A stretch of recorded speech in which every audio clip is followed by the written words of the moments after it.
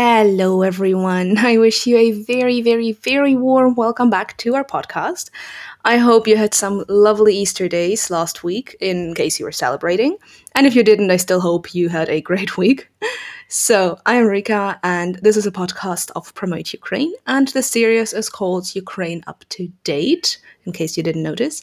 And we usually bring out this podcast every week, usually on Mondays if there is no celebrations in between.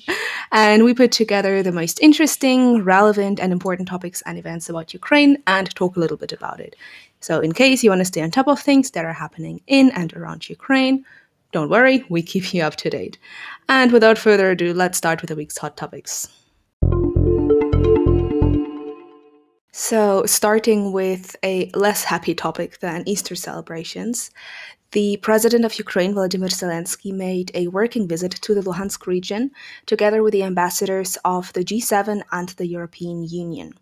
As the press service of the president often informs, during the working trip to Luhansk region, the head of state visited the Ukraine for Liberators memorial complex in the town of Milove on the border with Russia, where 2,814 warriors had been buried in a mass grave.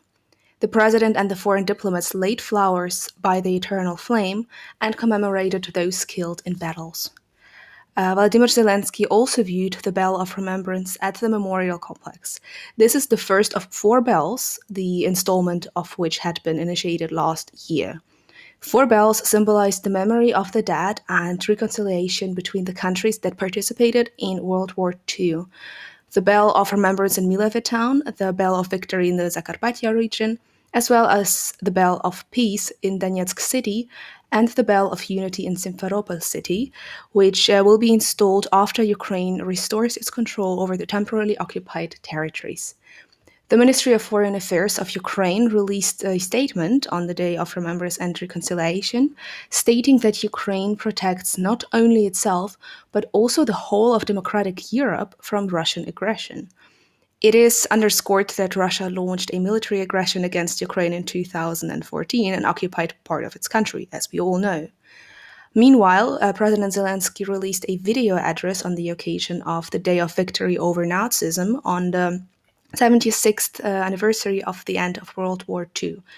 In particular, he stated that the victory over Nazism for Ukrainians was a gratitude that has no borders, no statute of limitations, or geographical distribution. So, to quote Zelensky, it's a memory of its horrible price. More than 8 million Ukrainians died in World War II. Every fifth Ukrainian did not return home. In total, the war claimed more than 50 million human lives. And as the president noted, modesty adorns the winners, and everyone who was lucky enough to communicate with World War II veterans knows how they always talked about the war. Modesty without strain, without vanity, pathos, and without a drop of romanticism. He stressed that the 9th of May was not a carnival, not a costume party, and also definitely not a photo shoot of politicians. And now to a slightly different topic. It's from a really interesting piece written by Marta Barendi that you can, of course, also read on promoteukraine.org.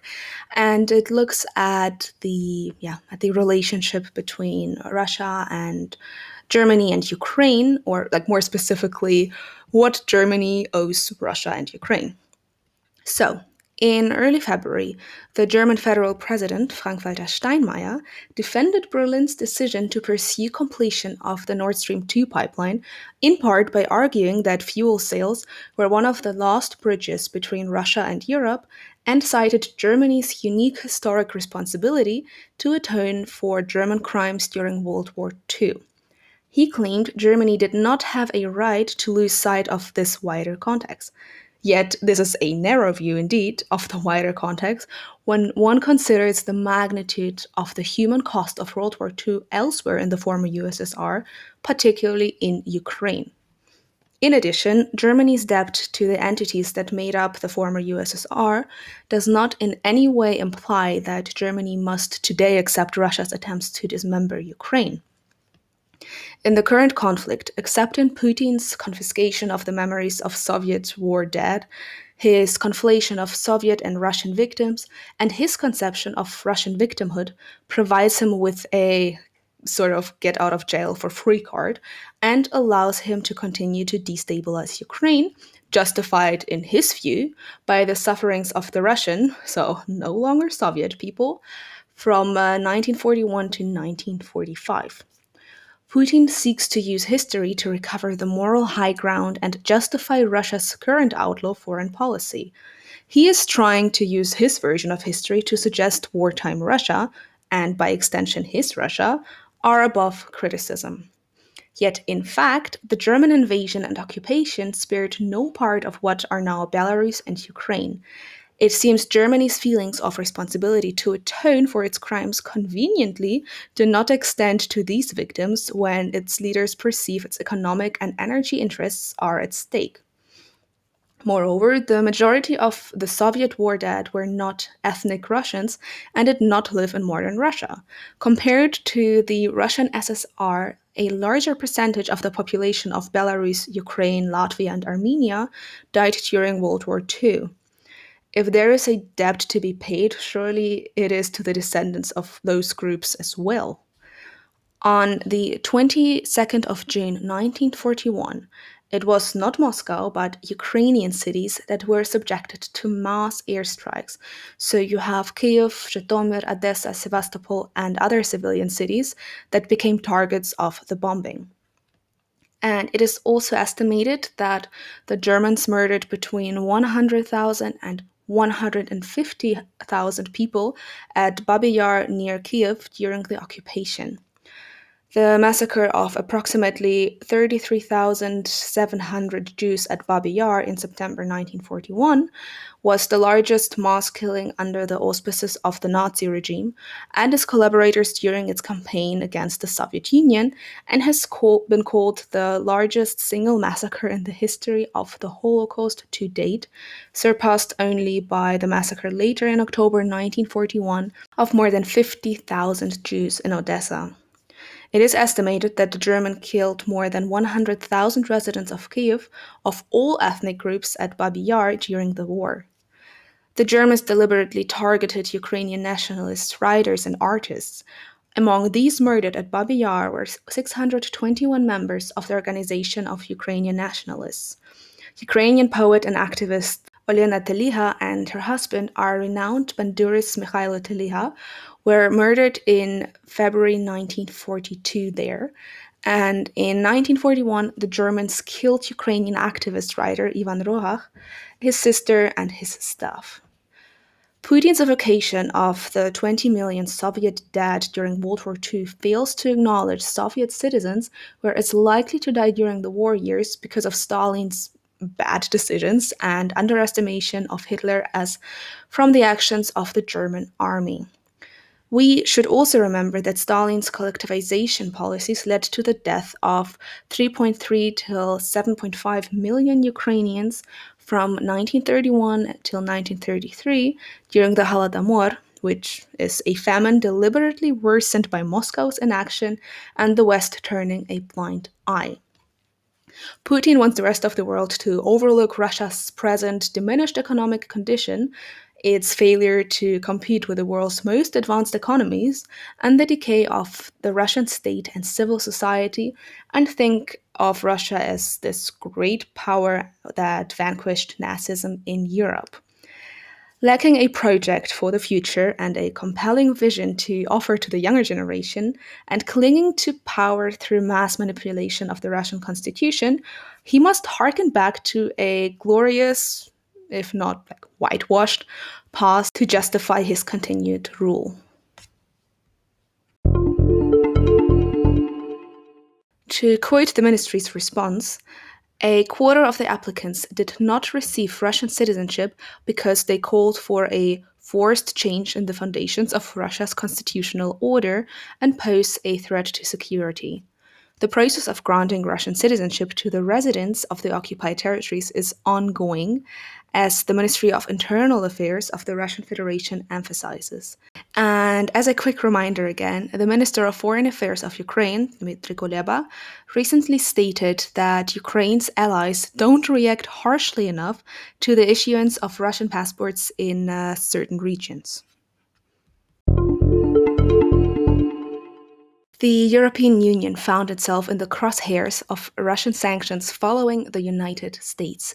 The Ministry of Foreign Affairs of the Russian Federation explained the imposed restrictions by responding to the actions of the European Union, which had previously imposed personal sanctions for persecuting Russian opposition leader Alexei Navalny. A total of 8 people were put on a stop list, including European Parliament President David Maria Sassoli and head of Berlin's prosecutor's office, Jörg Raupach. An interesting fact is that Sassoli did not draft EU sanctions against Russia and has not paid a visit to Moscow during his tenure as the president of the European Parliament. As Sassoli put it, the ban simply did not apply to him. To quote him, as he told the Italian daily La Stampa, "This is not a personal matter. One beats the president to hit the parliament." So the Russian restrictive measures were also imposed of Vera Jourova, the vice president of the European Commission for Values and Transparency, Asa Scott, head of the Laboratory of Chemical, Biological, Radiation and Nuclear Security at Sweden's Total Defense Research Institute, Jacques Maire, the member of France's delegation to the Parliamentary Assembly of the Council of Europe, and Ivars Abolins, the chairman of Latvia's National Electronic Mass Media Council, as well as Maris Baltins, the director of Latvia's State Language Center, and Ilmar Tamusk, head of Estonia's language department. The foreign ministry notes that they will be banned from entering Russia. Moreover, the imposition of sanctions against these individuals was a response to the actions of the EU, which imposed restrictive measures on 6 Russians on the 2nd of March and the 22nd of March this year. And to quote the Russian Foreign Ministry, "Such actions of the European Union leave no doubt that their real goal is to restrain the development of our country at any cost, to impose its one-sided concept of a rule-based world order that undermines international law, to openly defy the independence of Russia's foreign and domestic policy." Russians believe that the European Union is taking such steps openly and deliberately with the knowledge and encouragement of the United States, which does not hide its interest in retransforming Europe into an arena of sharp geopolitical confrontation. And as a reminder, on the 16th of April 2021, Russia banned 8 US former and incumbent high-ranking officials from entering its territory. These restrictions were imposed in response to US sanctions against Russian officials on the 2nd of March this year. And in particular, US Attorney General Merrick Garland, Homeland Security Secretary Alejandro Mayorkas, Director of the Federal Bureau of Investigation Christopher Wray, Director of National Intelligence Avril Haines, US President's Policy Advisor Susan Rice, and Director of the Federal Bureau of Prisons Michael Carvajal were put on a Russian sanctions list. In addition, 2 ex-senior officials were banned from entering Russia: former Donald Trump's National Security Advisor John Bolton and former director of the Central Intelligence Agency Robert Woosley. After Russia had made demarche, Europe did not hesitate to respond. Thus, the Swedish Foreign Ministry summoned a Russian ambassador. And to quote the Ministry of Foreign Affairs of Sweden, "We regret that Russia decided to continue to worsen relationships with the EU. We take the deterioration of democracy, human rights, and the rule of law in Russia very seriously." Also, the Ministry of Foreign Affairs of Latvia assessed the Russian sanctions as follows. To quote again, "The decision of the Russian Federation on the 30th of April is an attempt to put pressure on Latvia through its national, language, and media policies. Russia's decision to impose restrictive measures on top European officials testifies to the fact that Russia continues to follow the path of confrontation. This is stated in the declaration by the High Representative for Foreign Affairs and Security Policy, Josep Borrell." And to quote Borrell, This decision, which directly targets the European Union and its member states, is unacceptable, devoid of any legal justification, and baseless. It serves to underline that the Russian Federation had so far chosen the path of confrontation instead of seeking to reverse the negative trajectory of EU Russia relations. And also concerning the Navalny case, on the diplomatic front, Russians were outraged not only by EU sanctions. After all, in recent years, MEPs have passed countless resolutions condemning Russia's illegal annexation of Crimea in 2014. They also refused to recognize the illegal victory of the Belarusian leader, Alexander Lukashenko, a close ally of Putin in the 2020 re election. In turn, in September 2020, MEPs adopted the first of three resolutions condemning Moscow for its ill treatment of the Russian opposition activist. The resolution called on Russia to end the persecution, intimidation, violence, and repression of its political opponents. In January last year, 581 MEPs passed a resolution calling on EU member states to take an active stance on Navalny's arrest and significantly strengthen the EU restrictive measures vis-à-vis Russia. In their speeches, some members of the European Parliament demanded that Russian oligarchs linked to the Putin regime, as well as members of his inner circle, must be fined and that the construction of the Nord Stream 2 pipeline must be stopped. In March this year, the EU imposed sanctions on several senior Russian officials. So last month, 97 European politicians from 17 EU countries signed a joint statement demanding that the Russian authorities must grant Navalny immediate access to independent doctors and release the politician from prison. Recently, 569 MEPs adopted a text calling for the immediate and unconditional release of Alexei Navalny, whose sentencing is politically motivated and runs counter to Russia's international human rights obligations. And by the way, PACE authorized French delegation Representative Mayor to prepare a report on the case of Russian opposition politician. The report is expected to be presented to the Assembly in June. The French parliamentarian planned to visit Russia while preparing the document. However, it was not meant to be. Mayor is already under Russian sanctions. So, yeah, it stays exciting of who will be next. During a working visit to Warsaw, President Volodymyr Zelensky signed a joint declaration by the leaders of Poland, Estonia, Latvia, Lithuania, and Ukraine. This is what the press service of the head of state says. Presidents of the five countries met in the capital of Poland to celebrate the 230th anniversary of the adoption of the 3rd of May Constitution. It was the first modern, state-effective fundamental law on our continent and the second one worldwide.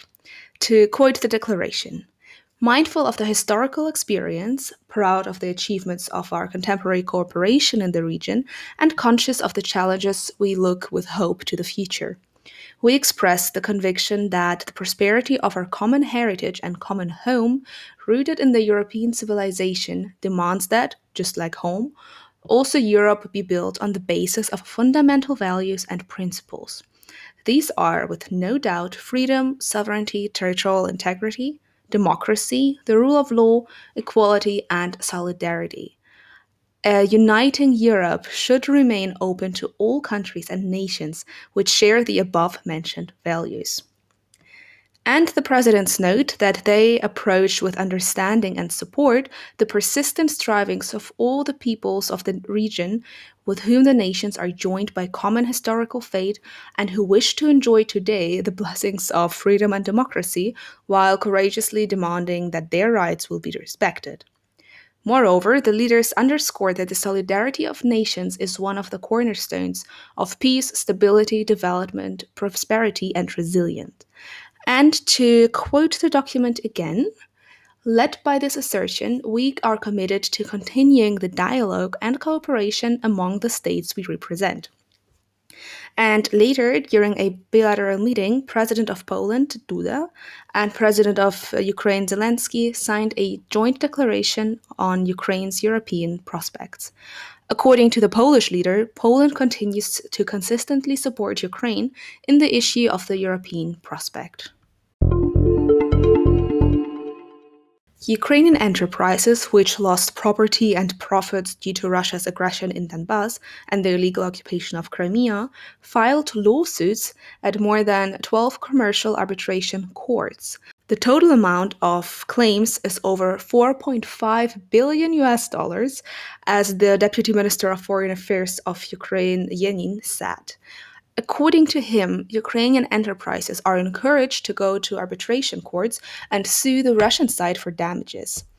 Currently, such lawsuits have already been filed at more than 12 commercial arbitration courts. There are the first positive results in some litigations, Yanin added. And to quote him, first positive judgments were delivered in 3 of them. That's a total amount of about $250 million. Yanin also informed that the main lawsuits, in particular the lawsuit of Naftogaz, are still ahead. According to him, Russia tries to appeal against the judgments of the commercial arbitration courts, but the penalty is being charged meanwhile. And as to quote the diplomat again, and no matter how long the Russian side delays the onset of consequences, these actions raise the cost increasingly. And as a reminder, the overall damages caused by the Russian Federation's annexation of Crimea reached 1 trillion hryvnias, being almost a quarter of Ukraine's gross domestic product as estimated in 2019. A corresponding statement was made by Deputy Prosecutor General of Ukraine, Mamedov. And as he said, to quote again, according to preliminary data of criminal proceedings concerning Crimea alone, the damages reach 1 trillion hryvnias. Obviously, this is not a fixed sum because the aggression of the Russian Federation and the violation of the rights of citizens in the occupied territories of the peninsula and Donbas continue. The Minister of Foreign Affairs of Ukraine, Dmytro Kuleba, held talks with U.S. Secretary of State Antony Blinken, who is on a working visit to Ukraine. The Ukrainian and U.S. foreign ministers discussed the development of a strategic political and security partnership between Ukraine and the United States, reinforcement of Ukraine's defense capabilities in the fight against Russian aggression, U.S. support for Ukraine's anti-corruption efforts, and enhancement of an open, competitive economy. The parties paid special attention to the efficient involvement of the United States in the diplomatic efforts to peacefully resolve the Russian-Ukrainian war, in close coordination with Germany and France as parties to the Normandy format. The chief diplomats exchanged views on a possible meeting between the presidents of the United States and Russia and agreed to coordinate positions in preparations for it. On behalf of the US President Joe Biden, the Secretary of State reaffirmed his strong support for Ukraine's independence, sovereignty, and territorial integrity. He testified that the United States was ready to join the Ukrainian initiative of the Crimean Platform and take part in its inaugural summit. Kuleba and Blinken noted that the partial withdrawal of Russian troops from the border with Ukraine did not eliminate a threat of further aggravation by Russia and agreed on the need to continue to closely monitor Russia's actions. The parties paid special attention to the energy security of Europe and Ukraine, pointed out that the common position of the Russian Nord Stream 2 gas pipeline project. They expressed common interest in developing cooperation between Ukraine and the United States in the field of energy, including hydrogen. The Secretary of State reaffirmed the readiness of the United States to continue to fully support Ukraine's efforts to implement internal transformations for successful Euro-Atlantic integration and to continue Ukraine's cooperation with the IMF. Kuleba informed his interlocutor about the steps taken by the Ukrainian authorities to ensure the efficient operation of anti-corruption institutions, the independence of the judiciary and the prosecutor's office, and the de-oligarchization of key sectors of the Ukrainian economy. The interlocutors discussed Ukraine's further integration into NATO, which is important for the security of Central Europe, the Black Sea region, and the Euro Atlantic area in general. The chief diplomats exchanged views on the US Ukraine cooperation and overcoming key global issues, such as fighting the COVID 19 pandemic, of course, combating climate change, and protecting human rights. So, that was already it with this week's podcast. I hope you enjoyed it as much as I enjoyed recording it for you, of course. And yeah, of course, leave a feedback for us so we can maybe keep on improving that podcast for you.